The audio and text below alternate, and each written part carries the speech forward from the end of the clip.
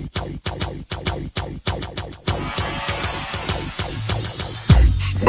to the Odds Breakers, number one place for shared, sharp betting information. Welcome back to podcast 84 of 2023. I'm your host, Kiev O'Neill. You can follow me on Twitter at OBKiev. Follow us at The Odds Breakers. Follow us on social media /The Odds Breakers. This episode is being brought to you by This Season. For the best contests in all of sports, please visit www.theszn.com/OB. Terms, conditions, and location apply. If you'd like to support the Odds Breakers and benefit from our premium plays, please visit theoddsbreakers.com, click shop, and become a member. Pick any of our winning cappers to get their premium plays before the line moves. You can also support us on patreon.com. If nothing else, please visit the Odds Breakers and become a free Picks and Telegram subscriber. My friends, we have a fully loaded show for you today because Will Hill is coming on to break down college and NFL football. I hope you enjoyed our shows earlier this week talking about pace changes for college basketball. We've already cashed in on that. Did a Big Ten preview as well. And this is the third and final podcast of the week. But since we have a lot to cover, we're going to get right into it. So without further ado, let's bring on our wonderful guest, Mr. Will Hill from VSiN and the Gold Boys Discord.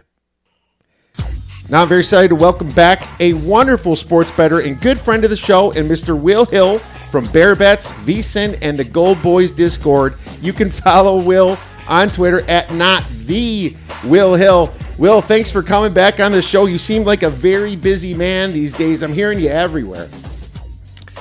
Yes, it's and it's going to lead into, I think, one of our conversations. It's especially tough for us in the content business to bet and to bet everything and to bet everything well. It's just, especially if you're going to have any semblance of a life or sleep or eat or friends or family or any of that. So yeah. One sport ends, baseball ends, and then here comes the NBA. Here comes college basketball with 900 teams to handicap on top of college football, on top of NFL, the futures and everything. So, man, it does go by fast. It's hard to believe. I think we say this every time. I think last time we talked was August. We were sweating a baseball, I think Cubs, Pirates under or something together. And you look up and it feels like it's 10 minutes later. It feels like it's a week ago. And we're in week 9 or 10 here, more than halfway through the season. It's just remarkable how quickly it flies by. Well, I think I was bragging about my Cubs to make the playoffs ticket at that point, and that was definitely way too early. I don't know if I did it on the show or not. I know I brought it up to you, but that was I was surprised that manager went. I think he was surprised. That was a strange maneuver there Monday. That was kind of out of nowhere.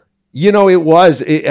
For Cub, here's the thing. I was an anti-Ross guy, and I'm in plenty of Cubs groups, and there's fighting constantly. You know how it is when you're a fan. And sure. I was anti-Ross. I think he dropped some of his mistakes that he had, putting people in certain positions in the outfield at weird times, not pulling pitchers when he should, right when they load the bases. There's Ian Happ batting third for the rest of his life. I think his next team he gets on, he's going to try to put Happ at third, even if he's not there. It's just so weird. I never liked him, and now we're finding out that he was a placeholder. I really believe that Ross was a placeholder, but he had the opportunity to kick ass, like any placeholder does. But he really wasn't Jed Hoyer's guy, So that's what I believe, and we're really happy to grab someone from our division like that. Our Brewer fans were even caught more off guard. So that was fun. Being that I spent so much time in my life in Wisconsin, that was fun to see. I know that I think the Mets might have been trying to figure that out too. I don't know. You know more about that, but yeah. I think Counsell, if you just look in one-run games, he's got an amazing one-run game record, and that's the kind of manager I think that we need, at least going into this next year. Yeah, he's a good manager. I feel like, he's gotten a little overrated where these teams covet him and he's this great manager. I think he's lost 9 out of his last 10 playoff games. All right, he always gets to the playoffs. Well, he's in a crappy division. He's got pretty good pitching. It's not hard to win the division when you're with the Pirates and the Reds. And all right, the Cardinals are usually good, but they weren't this year. The Cubs have taken a step back after, 6-7 years ago. It looked like they were on the brink of a mini dynasty with all the young talent they had. So he just kind of wins that division by default with good pitching. So it's always hard to tell how good a manager is too. Like you mentioned with Ross, unless you watch him every day, it's hard to really get a feel of how good he is or how much they even matter. That's a whole other debate. That's a great point. And taking a little wind out of my sails there, but the truth is that the fact that he doesn't have a lot of talent it's almost like the way it's supposed to go. You got a team that maybe isn't as talented. They don't have the resources as the bigger team, and they got there. They're going to get beat by the talent eventually, like we saw in the World Series. But, the fact that he gets there consistently is pretty cool. And the Cubs now have to spend. I mean, this is the year they have to spend. Put your money where your mouth is and give Counsell the tools finally. And hopefully it's going to be a great season. I'm already excited for spring baseball down here in AZ. That's always fun, bud. Yeah, it's that'll be here before you know it too, and it'd be nice if they grade some of these awards. Because I don't know if you bet any of these awards, man. They sit in my account from like last March, April, May, and they take forever to announce the awards. But it's time to talk some football, though. I think this is what you brought me on for. This is a fun weekend, college, NFL. Where do you want to go here? Well, what's funny is it's great that you're on the show because for some reason, I wish I tracked this, Will. We always win when you're on the show. Let's not jinx it. Let's whisper it. Let's just whisper it. Say it a little quieter. I know. It's just always been great weeks, so it's always reassuring. I feel good about it. But, of course, that could always go south. But, what's funny, an important topic that you alluded to is the amount of sports that we have. From your mental aspect of it, can get very overbearing. So we talk about this a lot, and it's always good to remind our listeners about what it is out there. There's NFL, there's college football, there's NBA now, there's NHL, golf. Now college basketball is just starting right when the time change happens. How do you approach this from a mental aspect, and what's your, I guess, basic philosophies on handicapping? I mean, we could do a whole podcast about this, and I'm curious to pick your brain too. There's a saying, and this started with you texted me last night, talking about what we're going to go over here, like college basketball. I was like, I'm behind on college. I got to admit, like I did well on college last year. I'll catch up. I'm betting some stuff live. I'm dipping my toe in the water, but I'm not there yet. I'm betting so much football, NFL, college. There's so many teams.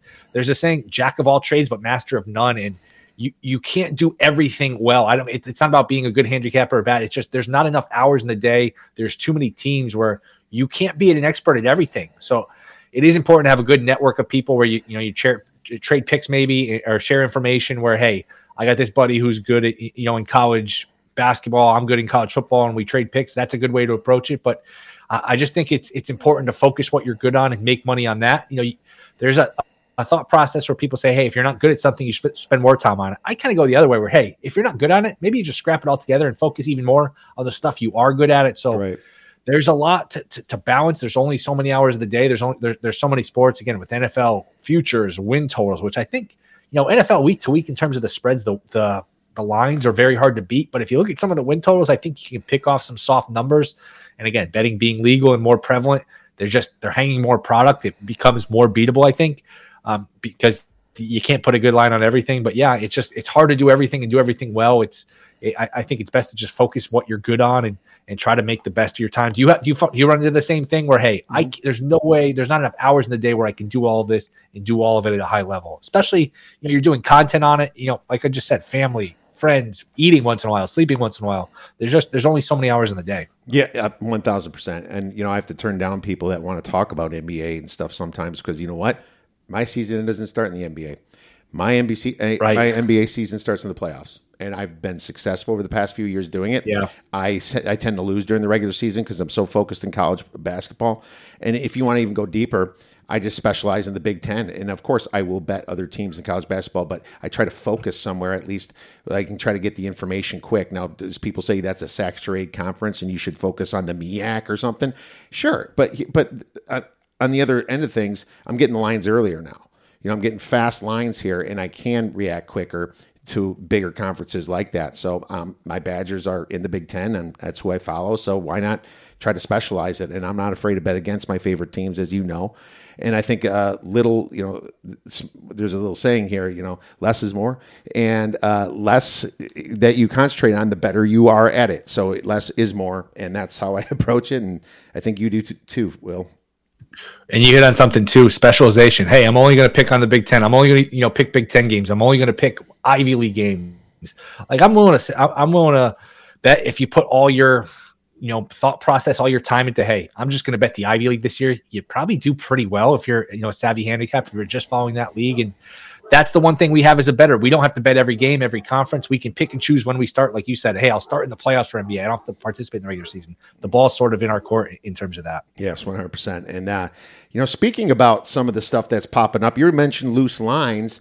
Is there any futures that kind of popped up in the NFL or college football that you either took the last week or two, or something that you're looking to take? I know yet you haven't been afraid to fire when the lines do get loose.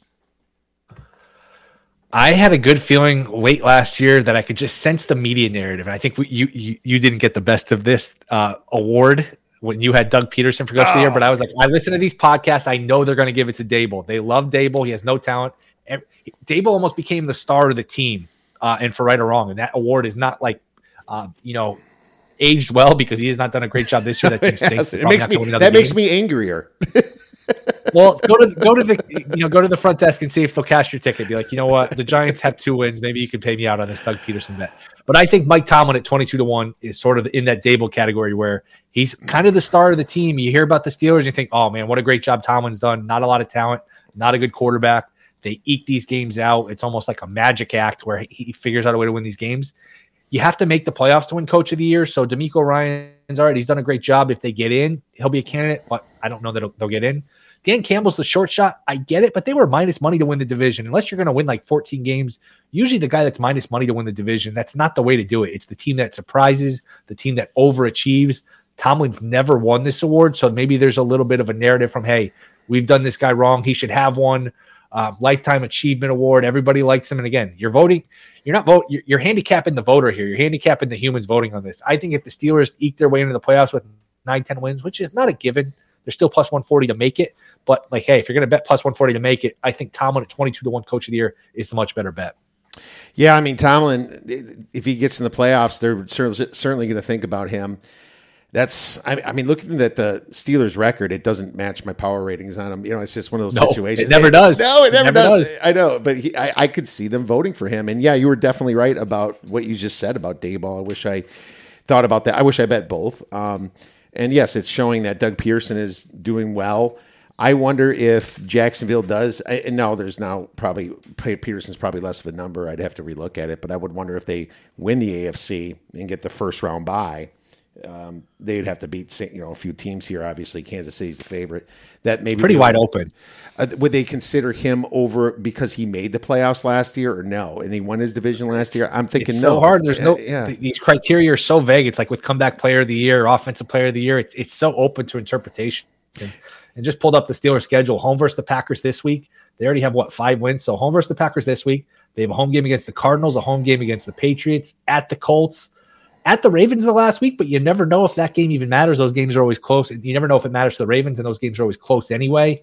They got the Bengals a couple times. So could they get to 9? I think 10 would get you in. 9 would probably be a tiebreaker scenario. Mm-hmm. I just think it's a good bet. I think it's a bad number, to be honest. I think it's too long. Yeah, that's great. And that's what you look for is numbers. I mean, if you bet Seattle to win their division 3 weeks ago, you would have got 9 or 10-1. Now they're very low. So it's just like, when are the numbers soft? And I love that approach here because anything can happen. Any quarterback can get injured. Second best team that you think maybe might not have a chance against that big first team. Well, just keep in mind, times change, and Niners have 3 losses in a row. And so that's a pretty good example of, and as well as Joe Burrow's MVP odds flying up as well.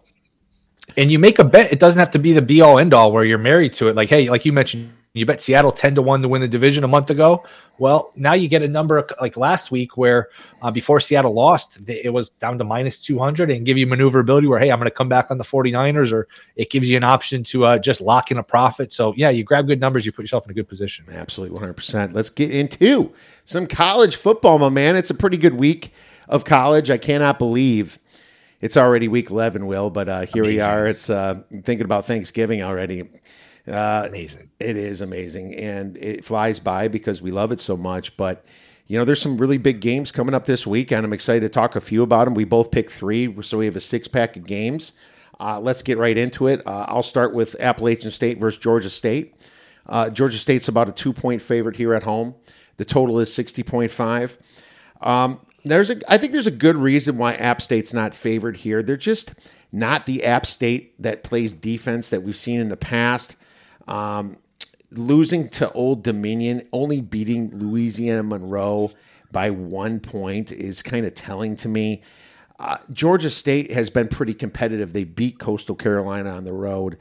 I know they kind of fell back behind Georgia Southern with that loss, but they're kind of still in it as long as that crazy James Madison ruling doesn't come down and ruin them. We're all waiting on that because I do have a Georgia State ticket. But right now, Georgia Southern's in the lead here. But going back to this game, there's a lot of red flags to me. Georgia State ranks 117th in defensive success rate against the pass. App State is a passing team. They rank 15th in passing play success rate. I think they score points. Now, on the other side of the thing, Appalachian State thrives on passing the ball, but their run game is terrible on both sides. The Mountaineers rank 90th in offensive success rate and a horrible 113th on defense. They give up 5.5 rushing yards per attempt, but the Panthers rank 33rd in yards per rush at 4.84, big thanks to quarterback Darren Granger. So I see both teams scoring a lot of points. Obviously, you can tell what I'm going towards here, but then you go to explosive plays. Both teams rank in the top 26 in offensive explosiveness, and both teams rank on defense 105 or worse. I mean, I'm just seeing points here. The 60.5 is not scaring me. It's a big game for them. I'm going over 60.5 for a couple stars, bud. Yep, I can certainly understand it. And, the one time I really watched Appalachian State a lot was against North Carolina. I think that was 40-34 in overtime, something like that. They had 500 yards of offense. It hasn't aged as well with how poorly North Carolina's played recently, but could certainly understand your look. So am I up next here?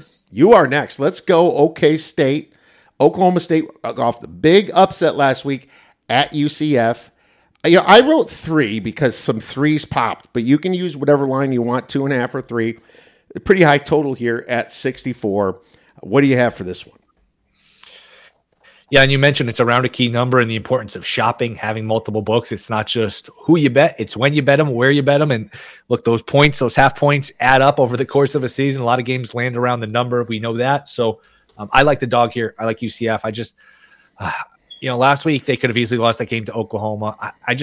I had Oklahoma State that week against South Alabama. I know South Alabama had some starters out, and I was like, you know what? I'm going to lay the points. I think it was 6.5 or 7 with Oklahoma State.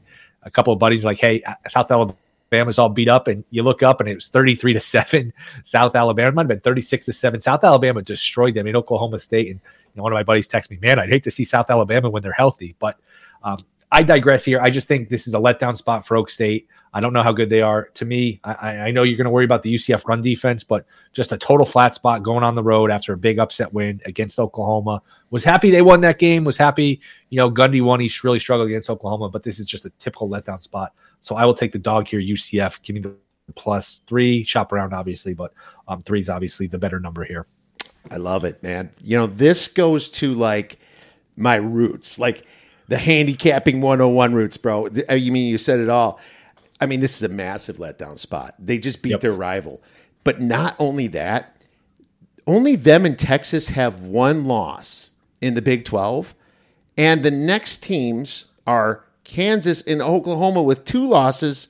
So if Oklahoma State drops a game, they are still in the Big 12 title game. They're in because they beat Kansas and Oklahoma. So that is just this spot is the most letdown of letdown spots that I've seen in a very long time. But if you go and look at a few other things, the turnover differential is +5 for Oklahoma State. They've been fortunate, -5 for UCF. They just got to clean that up a little bit. Huge spot for UCF. They almost beat Oklahoma recently. Now, if you want to look at yards per play, just the most basic stat we always went to back in the day, 1.21 net yards per play for UCF. That's a big difference. That's a massive difference here. They win this game. I'm not worried about the spread. I'll take the +3. It's 2.5. I like that as well. But this is just spot screams at me. And I don't even think the public can take this past the 3. I think you should shop. I don't think it's going to get much past down 2.5 until Friday. Now at Friday, if you can only get a 2.5, then maybe I would hit a 2.5. But yeah, I think you put a little bit on the money line as well, Will. I love it. Great find on that one. I'm going to move into a disgusting game. And it's dude, this is borderline sicko, all right? Because any game in the Big Ten West should be considered a sicko game from here on out. I'm sorry, I'm a Badger fan, and I have to admit this. This division sucks. And James Madison would just whip every single team in the Big Ten West right now. And that is sad to say, my friend, but that is the truth. Minnesota versus Purdue. And this is pick'em, and the total is 46.5. Minnesota's coming off that heartbreaking loss to Illinois. They gave up the touchdown in the last minute of the game at home. Purdue coming off a pretty respectable first half against Michigan, and then they eventually crumbled, but it was at Michigan. I'm cool with that. But both these teams, if you look on paper, are pretty equal, but Purdue actually has a little bit of an edge in offense. 84th in success rate. Minnesota is 98th in success rate. Their defense is almost identical for the numbers. Their yards per play is very identical. Why is this pick'em, is what I ask. Their strength of schedules, I'd say Purdue's is better because they faced both Ohio State and Michigan on the road, while Minnesota, they just got Michigan at home, and they got them at home. And they didn't play Ohio State, and they went, their hardest game was going to North Carolina. They got blown out at North Carolina. I'm going to give them a hold edge here. Late afternoon game. It's going to be nighttime by the second quarter. I'm taking Purdue at a pick 'em spot, my friend. I have to. Yep, I show a little value on Purdue here too. I think at home they get it done. What was it, a couple weeks ago against Nebraska? Everyone bet them like they knew the final score, and it didn't work out. But I'm going back to them here. This is actually, that was one I was thinking about taking, but you took it. So we have agreement here on Purdue. All right, baby. Let's go Boilermakers for the week. Now, this next game you picked, and I love it because this was one of the teams that I've been watching for a while. I did hit on them recently. I wish I didn't lay off them last week. I got scared when that line was almost down to pick them, but apparently they took care of business anyway. The Arizona Wildcats with Jed Fish against Deion Sanders and the Colorado Buffs. And you're looking at Colorado, and I never would have thought this, especially after Colorado's first 3 games, that they'd be a home dog to Arizona plus 10.5. My worry is, I asked myself, but I've been asking myself this the last few weeks, is Arizona getting too expensive here, Will? What do you think about this one? I don't think they are. This has been my little darling team. If you listen to the Bear Bets podcast, it's week in, week out. Arizona and Arizona State, they just continue to be undervalued. I don't know. Like, Arizona might be the second best team in the Pac-12 right now. They are so good. This team is so underrated. I don't know how long they can keep that coach around for. But to me, Colorado, look, the bloom is off the rose, all sorts of issues. Coaching staff, offensive line, they are putrid defensively. They've gotten a couple of backdoors in the past couple of weeks, but to me, this is Arizona. Arizona going away. You're not getting the best of the number. It opened 9.5, 10. That was light. There's a reason it got bet up. Arizona's going to win this game by 2 touchdowns plus. So don't like to lay this many points on the road, especially in a conference game, but that's what I'm doing. I'm laying it here with Arizona. No, I love it. And actually went just down to 10, so some contrarian money came in. Probably just number hunters see a 10.5, grab the 10.5. I like it even more at minus 10. I can't see this going down much more, and now I'm really tempted to take it here. The thing with Arizona is that they just match up so well against Colorado. If you take away the first 3 or 4 games they played when Jaden DeLora was in throwing picks before Fafita, their numbers are way better than they even look right now. So I have to go to a recency bias here, and if that's the case and teams are blowing out Colorado, why will Arizona not blow out Colorado? I think if Arizona played USC today, now that their quarterback has their feet wet, they beat USC at USC anywhere in the planet. So I love Arizona. And their losses are coin flips, too. I mean, their losses could have gone either way. Yeah, for sure. They've been great, and they caught up to Washington too at home when they were just switching quarterbacks too. So, I'm with you on that one. Definitely not going the other way, but I'm going to consider Arizona for sure here after the show. Let's move on to the biggest game of the weekend, I think, anyway, as a Big Ten fan. But I hope the number's still here because when I write this stuff down, things tend to move. Will Michigan versus Penn State? Penn State's plus 4.5. The total on this baby is 44.5. Now, you can say stay away from the big games sometimes, but yeah, when you're looking at a dog like this in a Big Ten where there's only 3 players, you have to take it to consideration. And I did bet this early, and I got a much better number, but I still like it at this number, and you can probably just tell the direction I'm going with this.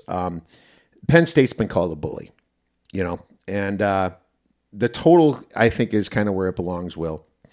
But is Michigan not a bully? I mean, they're kind of doing the same stuff and living off the same stuff that Franklin's doing. It's just that Harbaugh is getting a little bit more respect on that side, probably because of the craziness that's going on with the distractions. They're not even talking about how they're, just blown away with weak teams. Some people are, the sports bettors are. And yeah, Michigan has not played a team either. It's actually much worse.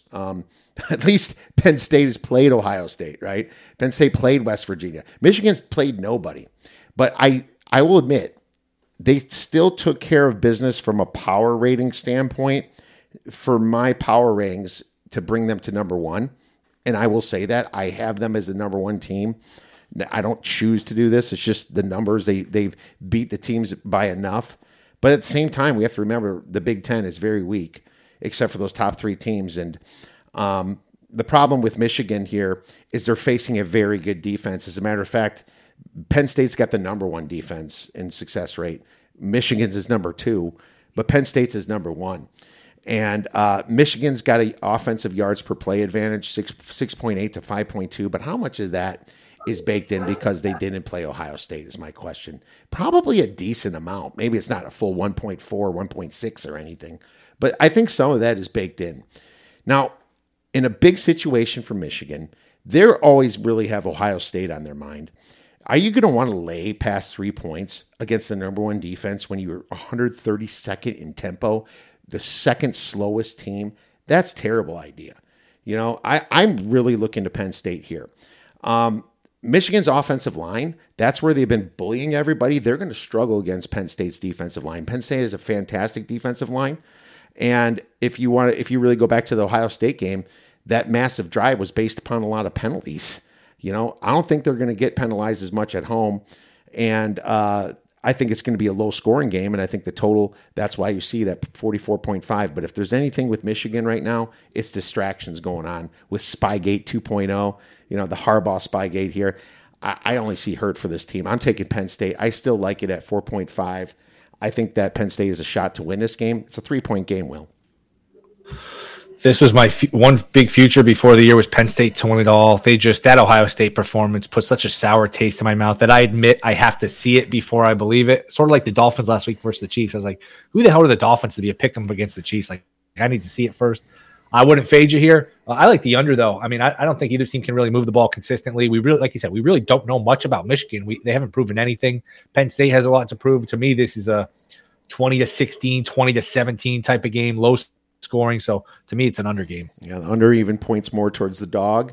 So I'm with you as well. The under, no chance I'm going over in this game. I think there should be some just very, very lethargic play. These teams, especially Penn State, is not explosive. They don't have a lot of explosive plays. They just kind of inch away, and their games get over pretty quickly from a time basis. So with you on the under for sure.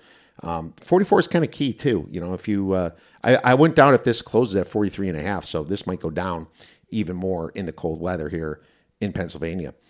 All right. The final game that we're going to talk about, Kentucky versus Alabama. Bama is plus 10.5. I believe this is in Kentucky too. They're a road chalk. So Kentucky's plus 10.5. I don't know why I wrote Kentucky versus Bama. It's Bama versus Kentucky. Total is 48, Will. What do you have for this one? Yeah, another letdown spot. We talked about it with Oklahoma State, UCF. This is a big letdown spot. They beat LSU. Everyone is, on the Bama bandwagon. Hey, they're a sleeper at 9-1 to win the title, down to 6-1. They were 14-1 a couple weeks ago. I still don't think this is a vintage Bama defense, not a vintage Bama team. They're not great at quarterback or receiver. They're just a good team. They're getting by. They're improving. But to me, Kentucky, a little under the radar. Leary's finally getting healthier. Remember, he had some big moments for NC State, but he was dealing with a pec injury early in the season for most of the season. So his numbers are all diminished. The numbers aren't going to like him, but he's getting healthier. He's played well recently. A letdown spot, 10.5 is the key number. I will take the dog here. I'll take Kentucky plus the points. I think it's a close game. I want to make sure Leary's in because he did have that eyesight problem after getting popped last week, and then he re-left the game. So I am a little concerned about that. I'm going to look for his health on this one. It's a massive letdown spot for Bama after beating LSU, and it's just like now you got to go on the road and face Kentucky, and this is kind of what Kentucky does at home. They're a terrible road team, good home team.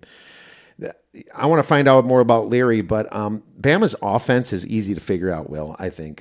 They go deep or they go small, right? There's no Milroe doesn't throw in the middle of the field. So you play cover 2 deep, high shell, and then you have your linebackers up to cheat against the run. any small dinking and dunking plays, you try to stop, and you make Milroe beat you with his arm, maybe like a little spy campaign you put on him. So if the next team that does that successfully is going to have Bama on their heels again, just like Texas did. So it's going to be a great game. My power ratings is close to the number, so not sure I'm going to get involved until I find out a little bit more about Leary. But I see what you're going with here. Yeah, Stoops did say he's playing. Stoops said he's practicing, and he'll be 100%. And we know coaches are always completely honest, but he did say he's going to play. Coaches are honest. I got burned on that last week, by the way, a dishonest coach. I can't remember who that was. Yeah, never mind. But no, that's great. It's going to be there's some good games this weekend. I'm really happy to watch Bama versus Kentucky as well, because Penn State versus Michigan is early. Because nobody wants the whiteout no more, Will. Nobody wants to deal with Penn State in that stadium in Happy Valley at night, because I wouldn't want to either. That's like an extra 2 to 3 points of home field advantage in that situation. The coaches finally got smart on that one, bud. It's amazing how much T-shirts can be worth to the point spread. Yeah, right. Yeah, the T-shirts are just looking at that maybe blinds you a little bit. Yeah, it's like you can't see anything no more. There's probably some trickery going on. So some Harbaugh-style trickery in Penn State there, we'll say. Maybe James Franklin, same deal. All right, well, we covered all that. Let's move on to some NFL then, my man, since I have you, and you specialize in both. We'll just kind of go through the games a little bit, and you can pass if you like. What's funny is about this amazing Thursday game that they gave us. It's going to be probably the most watched Thursday game in history between the Carolina Panthers versus the Chicago Bears. I mean, it makes me sick just to say that, dude. Carolina Panthers versus Chicago Bears. I think I have them in this as like the 30th and 32nd worst team in all of football. We have to endure this. I'm glad it's stuck on Amazon where I can't change the channel, because this is not even going to get demoted to my iPad. This is going to get demoted to like a secondary phone sit next to me while I watch college football. But either way, it's an ugly game. They just announced that Fields isn't even in. I said there was only going to be there was a 65% chance that it'll be Fields, 35% Badgett, but apparently it's not Fields. So what is your thoughts on that one? Anytime two teams are coming off games where they're plagued by turnovers, and the Bears were -5 in turnovers with 5 turnovers compared to none against the Saints, a game they could have probably won, believe it or not. And Badgett's been okay, but you have a Bear team coming off 5 turnovers, and you have a Panthers team coming off a game where they lose by 14, where they didn't give up many yards. The problem is they threw 2 interceptions for touchdowns. They threw 3 interceptions overall. I think you're going to have these coaches preaching ball security, be a little more conservative on offense. To me, this is an under. It's coming down. Part of that's Fields. Part of that is it was just too high to begin with. But 38.5, 39, shop around. But I would go under here. To me, this is like a 20-17 type of game. I lean towards the dog too. Yeah, 38.5 here total. You got to lean dog when there's two. There's the rule I always follow: 2 bad teams playing each other, you take the points. No matter what. It's the first inclination that you'd have. Now, I will say that the Panthers defense kind of did their job against the Colts. It was the fact that the Colts really intercepted them twice and ran to pick sixed it, right? The problem with the Panthers, even if you're thinking take dog, their injury report is so long right Ugly. now. It is disgusting. It's almost like the Bears, which might be a third string team, is playing a team that is absolutely riddled. I'm just on ESPN.com, but just look at this, man. Laviska Shenault is out. Steven Sullivan, C.J. Henderson, Brian Burns. There are a ton of their deep. Look at all these linebackers they went through right here. There's like 5 in a row just in November that has IR status. J.C. Horn, they're very good cornerbacks, not ready to come back yet. This is disgusting, and this would be the only time that I would think maybe I would take the Bears, but they just announced Tyson Badgett is in, and there's no way in hell I would take him at 3.5. At 3, I would still lean them, but man, probably a best stay away from this game and not even watch it. Will, what do you think about that? Just rebel against the NFL here. You got to catch up on sleep at some point, so this might be a good night to do it. Although I haven't been, I don't think Badgett's been terrible. He's at least looks like a career backup to me. Like he can stick around in the league. I've seen worse than him. That's a low bar considering the state of the quarterback in the NFL, but he has been awful. Oh, he did great except for his 5 turnovers. I mean, yeah, it's like he. Well, I mean, he's played 3 games. He's covered twice. He's won a game. I mean, Fields, Yeah. this is his 3rd year as a starter. Fields has won 6 games, so he's winning 2 games a year. Badgen's already won 1, so I don't know. Like, again, he's not a starter, but Badgen can be a backup, for I agree. the foreseeable I think he's doing actually really well for his first year, too. It's just 2 bad situations. One's favored. That's the first thing we look at. But here's another disgusting game, and they throw him in Germany. I mean, going from Miami and Kansas City is a little bit different than the Colts and the Patriots here. And now you're hearing all this craziness about Belichick and how he could be fired. I don't buy that for one freaking second. I think Kraft firing Belichick is just disrespectful if that happened during the regular season. But at the same time, the fact that story's going around is probably meant more to fire this freaking team up, because the Patriots have been absolutely disgusting too. And the Colts have been actually somewhat formidable with Gardner Minshew here. And the Colts for once, I feel like over these years is actually healthy on defense. Shaq Leonard's actually been playing games. I can't believe it, And they've been playing very good defense. But, man, this game screams teaser leg to me, because I just do not see in Germany, even with some backup linemen, because New England does have cluster injuries in the offensive line, I don't see them losing them by a lot of points. Now, don't need to get in the numbers here. It's a teaser leg. You take the 1.5 up to 7.5, Will. No doubt. And it's sometimes, I feel giving out teasers is a little bit boring for content, so I try to stay away from it. But hey, it's a betting show and we're trying to make money. Yeah. The teaser's the way to go here. That's the bottom line. And I feel like it's boring, and I hate giving them out because it's like, it's just so obvious. It's so mechanical. You go through the 3, you go through the 7, but hey, you want to make money. Teasers has been the way to go in this league. Now they don't all hit. Nothing's 100%, but yeah, this in a league where points are hard to come by, games are close, games are low scoring. These points are so valuable. So it would be a teaser leg, nothing else. And yeah, this will be on TV. It's football. We can watch it. We can bet on it. But yeah, the days of Peyton Manning versus Tom Brady have come and passed. So yep, I'm with you. Patriots is a teaser leg. I guess we got to find a partner, and we'll get to the games. The Vikings are a good one. Cardinals are a good one. Raiders are a good one if you still get the 1.5. So there are options out there. 100%. Let's move on to the next game. Browns versus the Ravens, and we're looking at 6.5 for the line for the Cleveland Browns, and the total is pretty low at 38.5. Why don't you get started on this one? I think the Ravens roll here. I haven't liked anything I've seen from Watson. He's been awful. Last week didn't impress me. I don't know what's going on with him. It was the layoff. Now it's the injury. It might be a situation where he's past his prime. I mean, he was not impressive last week. So Baltimore, their numbers jump off the page at you. They've been dominant. They could easily be undefeated. I think Baltimore winning this game by a touchdown is reasonable. So it would be Ravens for me. I haven't bet it yet, but I'll probably end up betting Baltimore here. This morning, my first bet was Baltimore -6, because I see this moving up to -7 here. The shoe's on the other foot, buddy.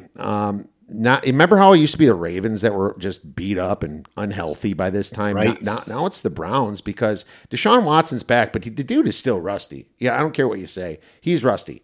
But now that Jedrick Wills just went on IR from last game, Conklin was their other best guy that's been on IR, and he's not coming back. And then they lost Michael Dunn back in October.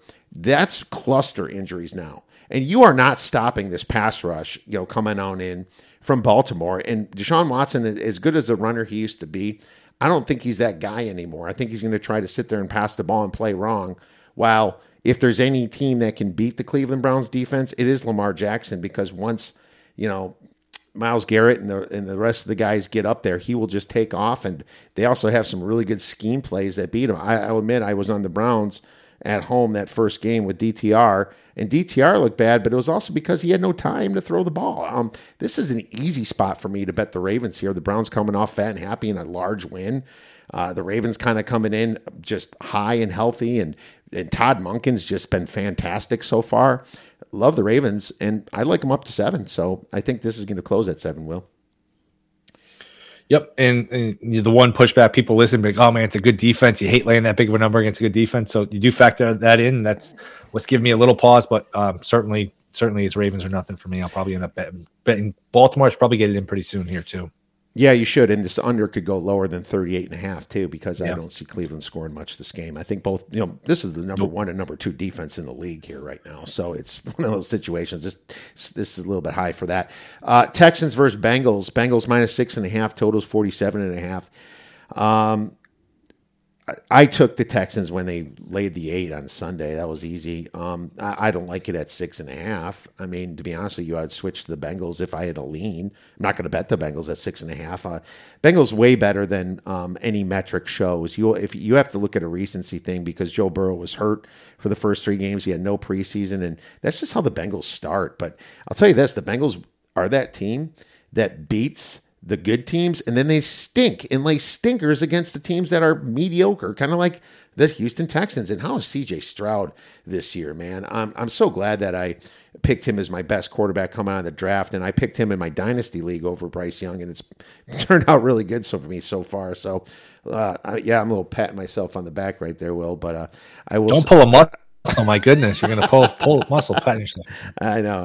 I gotta be careful, but no, it's it's right now it's at a number where it's respectable to me. So I think the total on this is probably right where it's supposed to be too. I mean, Bengals could be a little bit resilient, not resilient on defense. I think CJ Stroud can find some holes. I think Joe Burrow can find some holes against this D, like you saw last week, while the Texans had to come back against Baker. So, what are your thoughts? Pass at 7. I'd be interested in Houston. If we're doing 6.5, it's a pass. It would be dog or nothing for all the reasons you mentioned, though. I think you can find some 7s if you shop around too, and I think this gets back.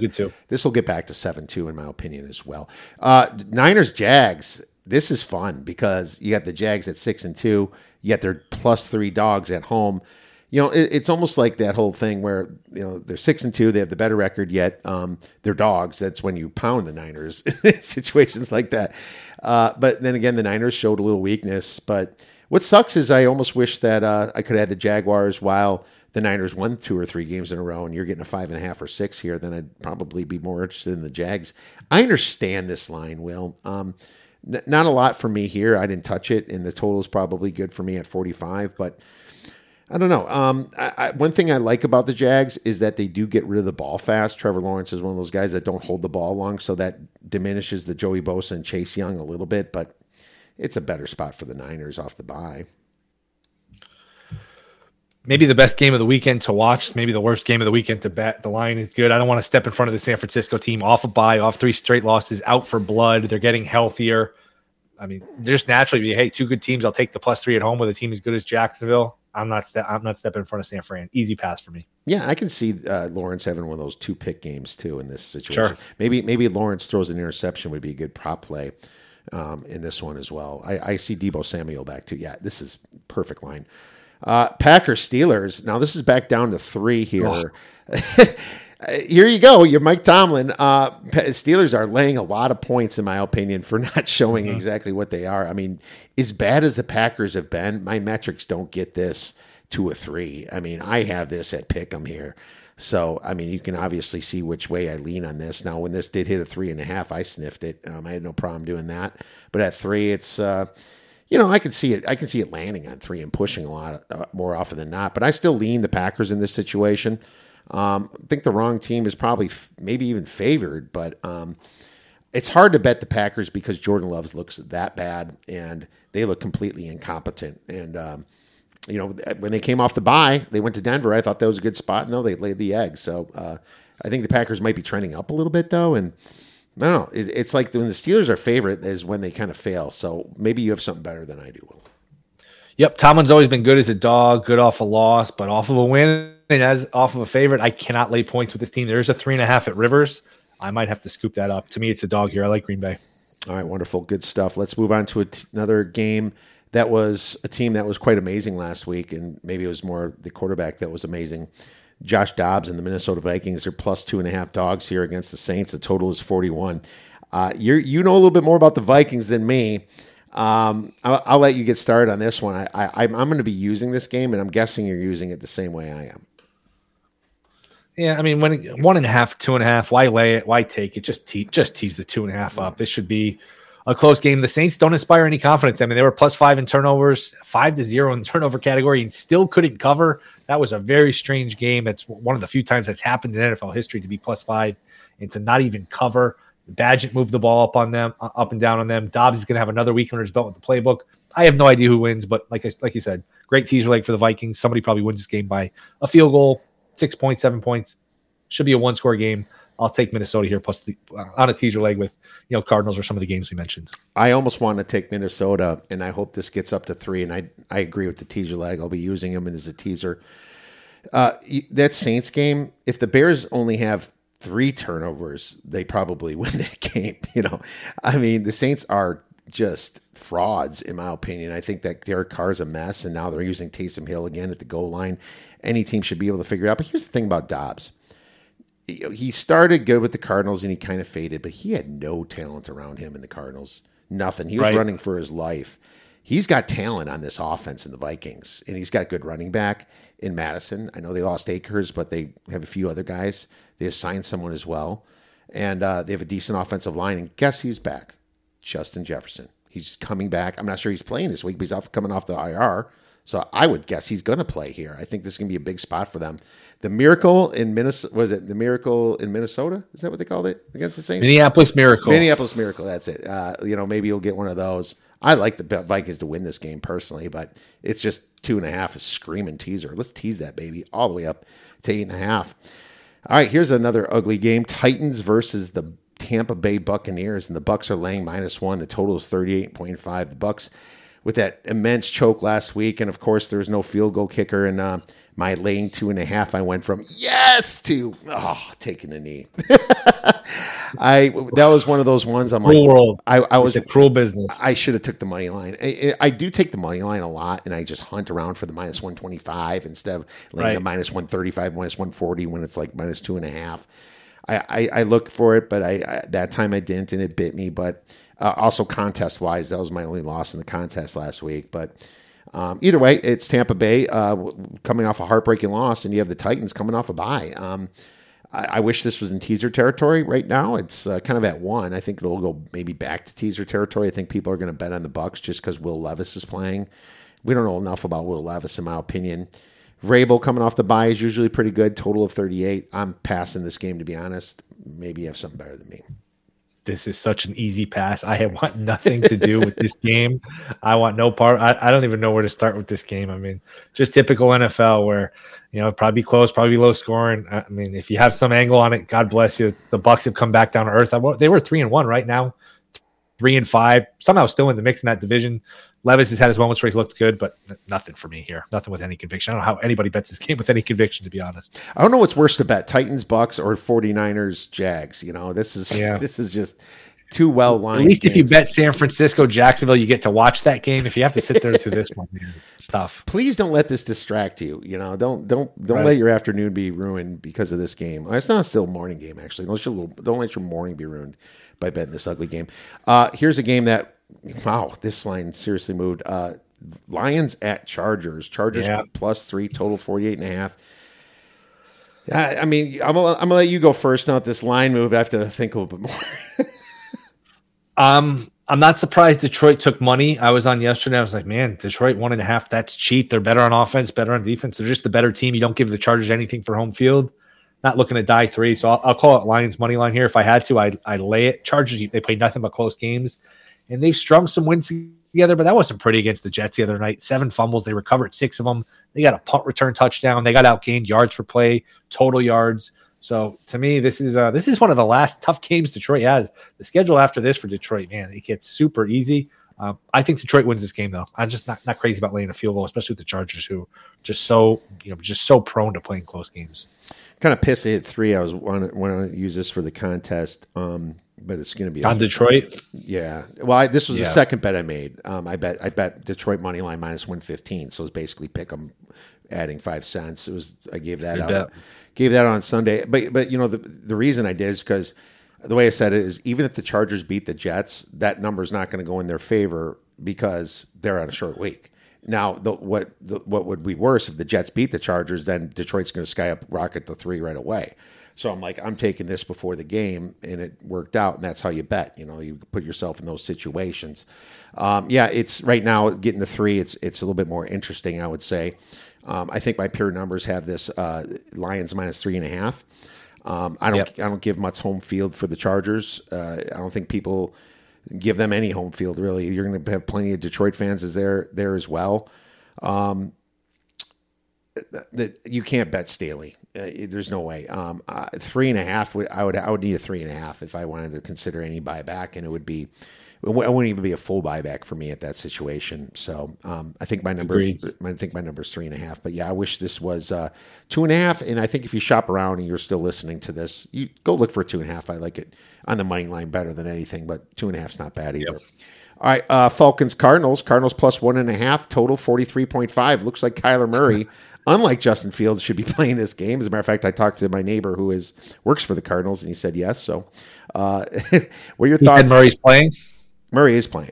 Yeah, he's going to start. Okay. Yeah, he's going to start. I'm curious about Connor. I forgot I was going to ask him about Connor, but I never did. But either way, maybe you have a play on this.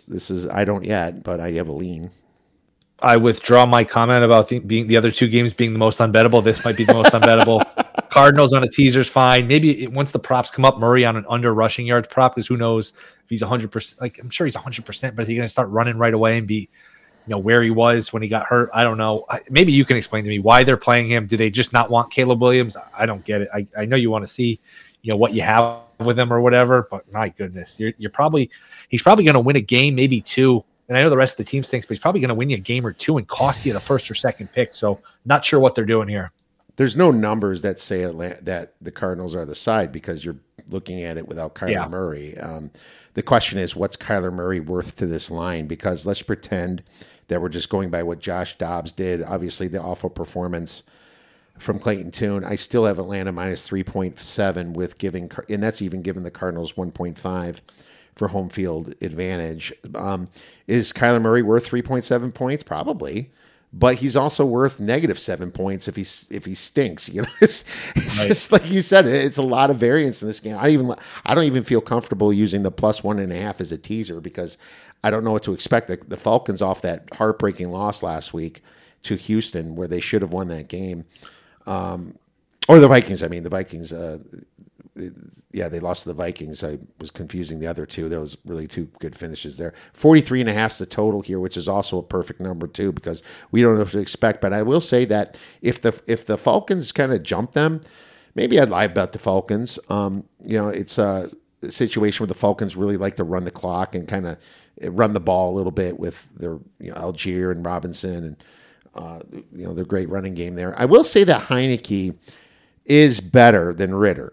Sure. So I used to say earlier this year, Will, that if the Falcons are behind, bet the other team live. I'm not sure if I have that philosophy anymore. I think Heineke kind of can throw picks, but he can throw them back into a game. So I think that's interesting too. I'm gonna lean the Falcons, but I don't like it.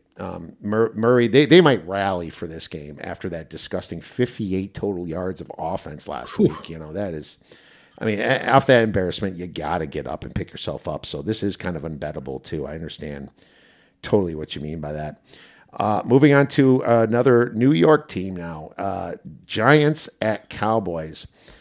Minus 16, total 38.5. There's only one question to ask you. Is this going to be the number one survivor play for everybody? And would you be scared would you think about a strategy not using them? I did. I thought about that. No, I'm using the Cowboys in my survivor because if I'm wrong about this, then all hell should break loose and I should lose anyway. I don't see any chance that the Giants are in this game. I laid the 16 with Dallas. They are a bully. They beat them 40-0 with Jones. And hey, say what you want about Jones. Jones at least won a playoff game. I mean, this kid, DeVito, we know him from college. He's not an NFL quarterback. Maybe you see Matt Barkley, and that's the state of the Giants right now. If they played Matt Barkley, that would scare me more, obviously, than this kid. Hopefully they leave DeVito in there. Dallas, when they get up on these teams, they get after the quarterback. They can score on defense. They're such a front-running team. I think they'll have this number covered by half. They're coming off a loss. To me, this has 30-3, 38-7, all written all over it. I don't know that the Giants score. I don't know that the Giants win another game the rest of the year. It's Dallas for me. It's rare when my power number is past a spread like this, but it's 17.5. For my algorithm, I mean, it's that far. And what it reminds me of? It reminds me. I remember a couple of years ago, the second half of the year. It's almost the same pattern when the Giants were playing Jake Fromm at quarterback and couldn't get the ball past midfield. It's that level of quarterback where it's literally. I mean, I think we're about the same age. He's among the worst quarterbacks I've ever seen in the NFL. Is DeVito. So I don't know how you play him. He's one of the worst. I mean, Jaron Hall's pretty bad too. But look at what we had. Look what we had to go through this year. Jaron Hall. DeVito, Badgett. I mean, Badgett was the best of them, but I mean, Right. there's just the quarterback play is part of the reason for these low totals. It's been just pathetic, man, and embarrassing to talk about. Almost very strange in the NFL. It's funny. It's like a sport that, like, you think, tries to cater to their fantasy and all that, but yet these totals have been dropping all year long. I find that ironic. The Commanders at Seattle. Seattle's -6, -115 on the sports book here. Total is 45.5. You messing with this one? No, Seattle's a fraud. I don't want to lay 6 with them. They got exposed last week. That was a terrible performance. I'm not looking to back Howell on the road in this spot where Seattle's going to be out for blood. So pretty easy pass for me. I think this is the worst Survivor play. If you think you want to get cute, you might be like, okay, yeah, everyone's picking the Cowboys. If they just happen to lose, I can win Survivor. No, I think this is a bad play, and you'll be out of Survivor if you play this. I can see. Which, I mean, look, if you're in this far in Survivor, like, you got to get cute at some point. You just can't pick the biggest chalk every week. We know that, but there's some game theory there. But yeah, I totally get what you're saying. Yeah, it's just. And don't get me wrong, I'm not like running to bet Washington in a spot where they got a win and Seattle got a loss. It's a spot where Seattle should, be motivated here. Right. But I just see variance, and I think that Geno Smith is just a highly variant quarterback. I have a low confidence level in every one of these. Just seeing them lose to the Rams the way they did that first game is kind of the same thoughts. So sure, yeah, I'm staying far away from this one. All right, Jets Raiders +1, total is 36. Jets didn't look good last week. They're waiting for Aaron Rodgers, but if I'm Aaron Rodgers, I take as long as I freaking can while looking at that offensive line. I don't want to look bad too. I mean, I've always been under the impression that the common thing I think with Rodgers, like, hey, I'm going to come back. People kind of laugh, they snicker. I actually thought if they made the playoffs, he would come back, but losing that game the other night really put a death knell in their playoffs, because now they're 4-4. If they could have won that game, they could have won this week 6-3. Then you could just, hey, trade punches, play 500 the rest of the way. You get to 10 wins and you get in. Now at 4-4, in order to get to 10 wins, you got to go 6-3.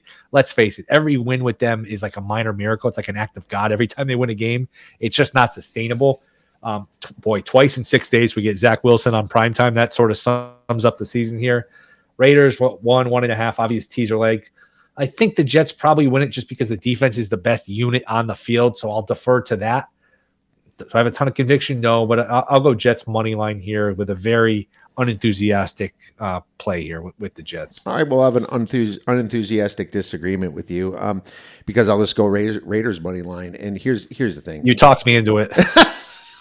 Immediately.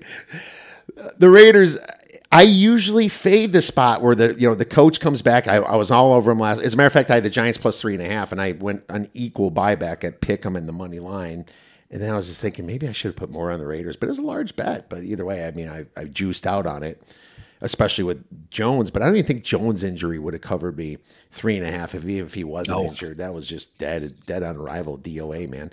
I usually am against that new coach the next week, but I just found out so much about McDaniels and how stupid he's taking care of this team. How he's like someone like insulted the Patriots and he got mad about it. And amazing. It's just like, are you serious? When a coach is that hated, this makes me think that the momentum continues. And the Raiders are a wonderful teaser leg if you find that +1.5. And I like the Raiders to win it, not by a lot. It's not my super high confidence play, but I think they continue. And now that they got one, they're going to get another one here at home, in my opinion.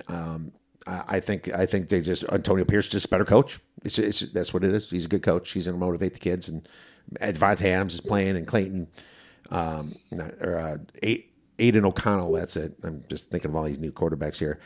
Aiden O'Connell is going to, I think have another good game. And Clayton Tune's another one. Let's just throw out there with the bad quarterbacks. We'll throw him out there too, buddy. Oh, he's the captain of the team, I think. Holy cow, that's some bad ones.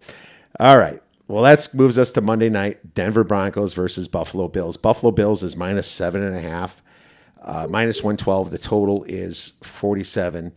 This is kind of just begging you to bet Buffalo -112, 7.5. Ugh. Matt Milano showed a lot to me, and Denver coming off a bye. Denver looking a little bit more formidable. Maybe they're fat and happy from beating Kansas City, but something clicked in them. And you have to remember the coach there was just embarrassed by his statements against Hackett, and he had a rough start. But if there's a coach that can turn around, it is Sean Payton. I'm seriously considering betting the Broncos. Yeah, they've played better. They played better on defense. They've tried to eliminate Russ from the equation. Just, hey, give it to Javonte Williams and run the ball. Bills are an obvious teaser leg. I wouldn't lay it with them. I don't trust them. I've had this theory for a couple of years now. I don't think they ever recover from that 13 seconds in Kansas City where they just blew a chance to go to the title game, host the title game, win a Super Bowl. Who knows? They're banged up on defense. I think McDermott's painfully conservative as a coach. It's Allen propping up the rest of the team. There's not a lot around Allen, so it'd be dog or pass. I could certainly see. I'd be surprised if Buffalo lost the game. I wouldn't be shocked because, like I said, they got plenty of issues. It'd be dog or pass. I'll probably use Buffalo on a teaser, though. Hell, the Giants almost beat him at night with Tyrod Taylor. Should have beaten them. They should have beaten them. There's some calls that went against the Giants at the end of that game. That was just like, and some of it was the Giants on. Think about it. You drive twice inside the one, and you get 0 combined points out of it. First half, second half. The first half was the Giants doing, but that was definitely interference in the end zone. No, you're 100% right. Yeah, there's some the Denver. If I look at it from I have the way I run numbers, I have Denver would be dogs if you use the full season, and I have 14 points. If I have the most recent 3 games, I have Denver +2. It's that big of a difference with Buffalo and the way these two teams kind of flipped, right? So you can average it or do whatever you want, put 70% on one and the other. But man, I am not betting Buffalo. I am not taking Buffalo on the teaser. I am not taking Buffalo on my survivors. So I have 2 survivors out of 10 left, so I'm not touching that.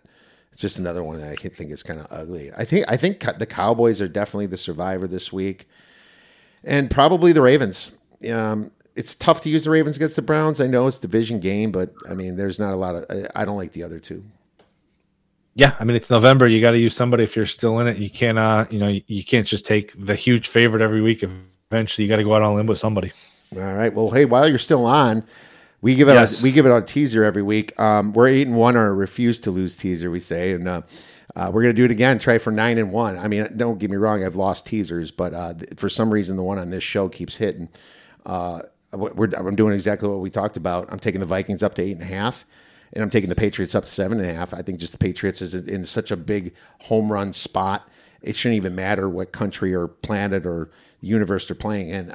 They're going to cover this against the Colts. And if not, all hell's going to break loose. And I think the Patriots should be playing for just the pride of their own beings in this situation. Vikings, I think Josh Dobbs is in a great situation. And the Saints don't blow out anybody, my friend.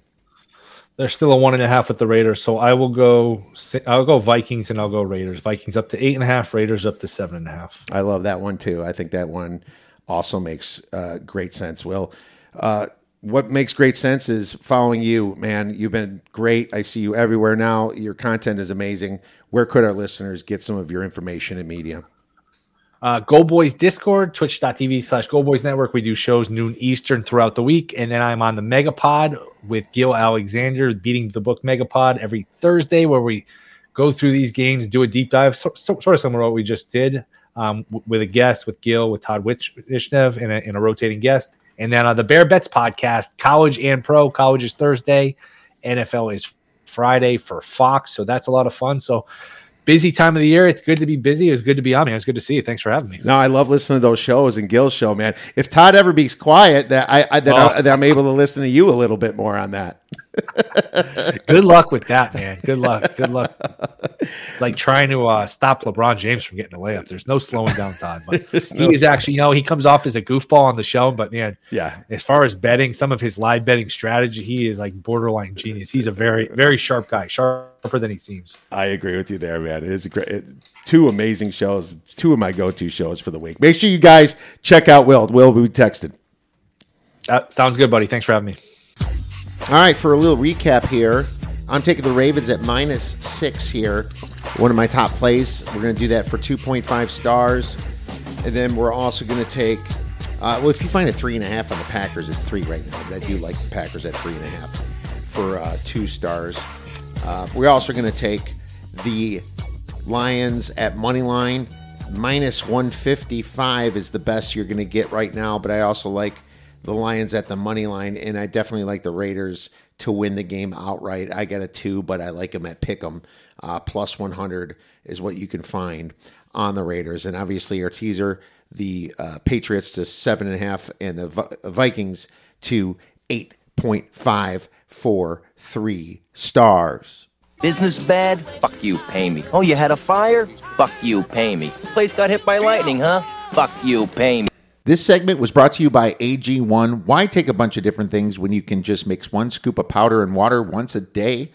Every scoop is packed with 75 vitamins, minerals, probiotics, and whole food source ingredients of high quality that give me major benefits like gut and mood support, boosted energy, and even healthier looking skin, hair, and nails. If you want to take ownership of your health, try AG1 and get a free 1-year supply of vitamin D and 5 free AG1 travel packs with your first purchase. Go to drinkag1.com/oddsbreakers or click on our podcast episode description. All right.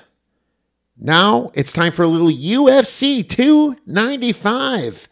It's going to be an amazing event, actually, because you have some serious heavyweights fighting. Sergey Pavlovich versus Tom Aspinall, and this was obviously supposed to be the John Jones fight that got canceled, the Miocic and Jones fight. There's just a lot of good fights on this card. I'm just going to go over a couple plays that I'm playing, and we're going to go right with the main event here. Yuri Prochazka versus Alex Pereira. Alex Pereira is a great stand-up fighter, and I like him a lot when he fights Izzy. I won on him and lost on him in those fights. But, I mean, Yuri's just an absolute beast. But the reason that he came all the way down to plus money here at plus 105, plus 103-ish, is because of his shoulder injury. Nobody knows about it. Well, it happened about 17 months ago or so. And unfortunately, we don't know exactly the extent of it. It wasn't reported. I'm guessing it was a torn labrum and maybe a rotator cuff, AC joint. I don't know. But he sat out a long time. He hasn't fought since June. I think his torn labrum might have been actually a year ago. So you give him 6 to 8 months to recover from that and then 4 months to get back in shape. I think that's enough for a young guy like Yuri. And when I say young, he's 30 years old or so, and Alex Pereira is 38. So Yuri's 31 actually, and Alex is 36. So there's a 5-year difference. My bad. 5 years still a decent amount, but either way, Yuri. What's your thoughts on this one? You're not going to get Yuri as a plus money dog for any of the fighters that is in this weight class, in my opinion, unless maybe Khamzat himself goes up to 205, and who the hell knows if that's ever going to happen. But the weird thing about this whole situation is that Jamal Hill had the title until he got hurt. So just so many people getting hurt here. John Jones, Jamal Hill, Yuri had to get rid of the title when he got hurt. So it's rightfully his, in my opinion. And Alex Pereira had to move up for the Jan Blachowicz fight to that weight class. And that was a split decision where many people think Blachowicz won that. I personally am in that boat, thinking that John probably won it as well, but they gave it to Alex. But either way, Yuri Prochazka is better than John Blachowicz, and Yuri can do it on the ground, and he can do it standing up. Now, Yuri's a little bit more reckless, haphazard. Is there a chance Yuri can get knocked out? Sure. He's been knocked out a long time ago, back in 2015. He took a KO, and back in, you have to go all the way back to 2012 where he got KO'd again. So it's been a long time since he's got knocked out, but if anybody can do it, it's probably Alex Pereira. But I mean, Yuri at his age, is he smart enough to know what Alex can do? I would say so. I don't think he's going to do anything too stupid here. I think he wants to get his belt back, and you're not going to get a guy like Yuri at this price, as I mentioned again. So I'm going to have to just bet on his shoulder being good. I don't think he'd be here if his shoulder wasn't. And it's not like he's a small man, He's 6'3", Pereira's 6'4". He's got an 80-inch reach. So does Pereira. And the grappling is where he's going to have a significant advantage, in my opinion. Alex ain't taking down anybody. Yuri's going to be able to take him down and get on top of him and grapple him. If you remember, he did sub Glover Teixeira not too long ago. So he's going to have the advantage on the ground, not as much standing up, but I think he's smart enough to get it on the ground. So I'm going to take Yuri here for the plus money at plus 105 for 1.5 stars. The next fight, I just want to discuss the Sergey Pavlovich fight versus Tom Aspinall. Tom Aspinall is kind of more on short notice because Sergey's been training, being the guy that would be sitting in for the John Jones Miocic fight. And at the same time, do you have to assume that Aspinall's not in shape? I mean, I wouldn't assume that. Aspinall is a star athlete, and he's probably ready to be called up at any point. Now, Pavlovich is a beast. He knocked out Blades, as you saw, and pretty much everybody he's fought. But Aspinall is a better, well-rounded fighter on the ground and on his feet. You know, I believe Aspinall almost matches up with the significant strikes, but Aspinall can use his legs, and Aspinall also knows how to sub. All he needs to do is get Sergey on the ground, in my opinion. Now, am I saying Sergey is a terrible person on the ground? No, he's Russian. You know, he's definitely grappled before, but his takedown defense is 75%, while Aspinall's is literally 100%. Aspinall has sub people. You know, Aspinall subs people 23% of the time. Sergey has never subbed someone in his UFC fighting. Both of them have a very low average fight time, so that makes me certainly look towards the under in this fight. But unfortunately, those odds are quite juiced at minus 120 for 1.5 rounds. This is just a lot of juice you'll be laying here just on one round for a title fight. So, I mean, it's telling you it's going to be quick. I don't necessarily disagree with that. I just think Aspinall's a better rounder fighter, well-rounded fighter, in my opinion. That's why Aspinall's favored here. You know, Aspinall's minus 115, minus 120 in some of these books. So I'm going to leave it at that with that fight. I'll have my decision for premium subscribers probably a little bit later today if we decide to play that fight. Jessica Andrade versus Mackenzie Dern. Andrade right now, plus 160. Mackenzie's at minus 190. Mackenzie's actually the bigger lady, so she is strong, and she should be able to wrestle with Andrade. Mackenzie Dern is fantastic on the ground, and she knows how to sub. She does sub her fighters quite often, and I think that's an opportunity for you to look at this fight. I actually talked to Gamblou a little bit about this fight, and he turned me on to this, so credit to Lou. I always give credit where credit is deserved. I was looking at this fight more as a stay away, just based upon the price, or using Dern as a parlay leg, but I think taking a submission for Mackenzie Dern, you're actually going to get some plus money on that. It's plus 120 on DraftKings. Andrade has been subbed 2 of her last 3 losses, which were all in a row. And Dern, 0 KOs. She only wins by sub or decision. 7 submissions, 6 decisions. So that's why you're seeing such a low price on it. And I say let's throw a unit on there. We're going to go Mackenzie Dern by submission for plus 120 for 1 star. The only thing I'm addicted to right now is winning. All right. So I took a little dip into the UFC card. Didn't go through it all completely, but those are my thoughts right now. I still have to dive deeper into the undercard before I make a ton of decisions, being it only Wednesday. Also want to watch some of these weigh-ins, obviously, on Friday. But this is going to be a fun event here in New York City. Now it is time for The Sharp Side of the Force. The Sharp Side of the Force is brought to you by BetMGM. For a $1,500 sign-up bonus, up to $1,500, please visit the odds breakers on this podcast description. Terms and conditions apply. All right, Sharp College Football Week 11 money movement. We're going to start with Louisville, minus 17 to minus 20.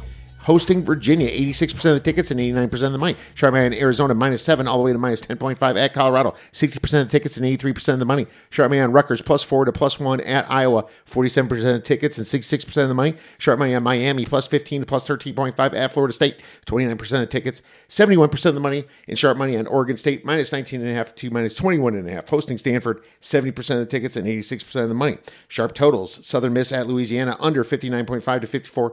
23% of the tickets and 55% of the money. Sharp money on Wyoming versus UNLV over 49.5 to 51, 50% of the tickets and 97% of the money. Sharp money on App State versus Georgia State over 60 to 60.5, 60% of the tickets and 83% of the money. Love that one, as you know. Sharp money on Oklahoma State at UCF over 61.5 to 64, 57% of the tickets and 89% of the money. And sharp money on Utah versus Washington under 55.5 to 53.5, 64% of the tickets and 83% of the money. Sharp NFL. We're looking at the Panthers +4 to +3.5, 59% of the tickets and 87% of the money. Probably the Justin Fields injury info. Switch that a little bit. Lions pick them 2 -3 at the Chargers, 95% of the tickets and 99% of the money. But nothing concrete here without buybacks. So we're going to move to sharp totals. Giants versus Cowboys under 41.5 to 38.5, 70% of the tickets and 91% of the money. Jets versus Raiders under 37.5 to 36, 97% of the tickets and 98% of the money. That's all we have for you folks. I hope you enjoyed this podcast and our great guest, Mr. Will Hill from VSiN and the Gold Boys Discord. If you have any questions for us, feel free to email us at info@theoddsbreakers.com. We'd be happy to read your question on our next show. Enjoy the weekend. Enjoy all the games. Enjoy the fights. And go get some winners.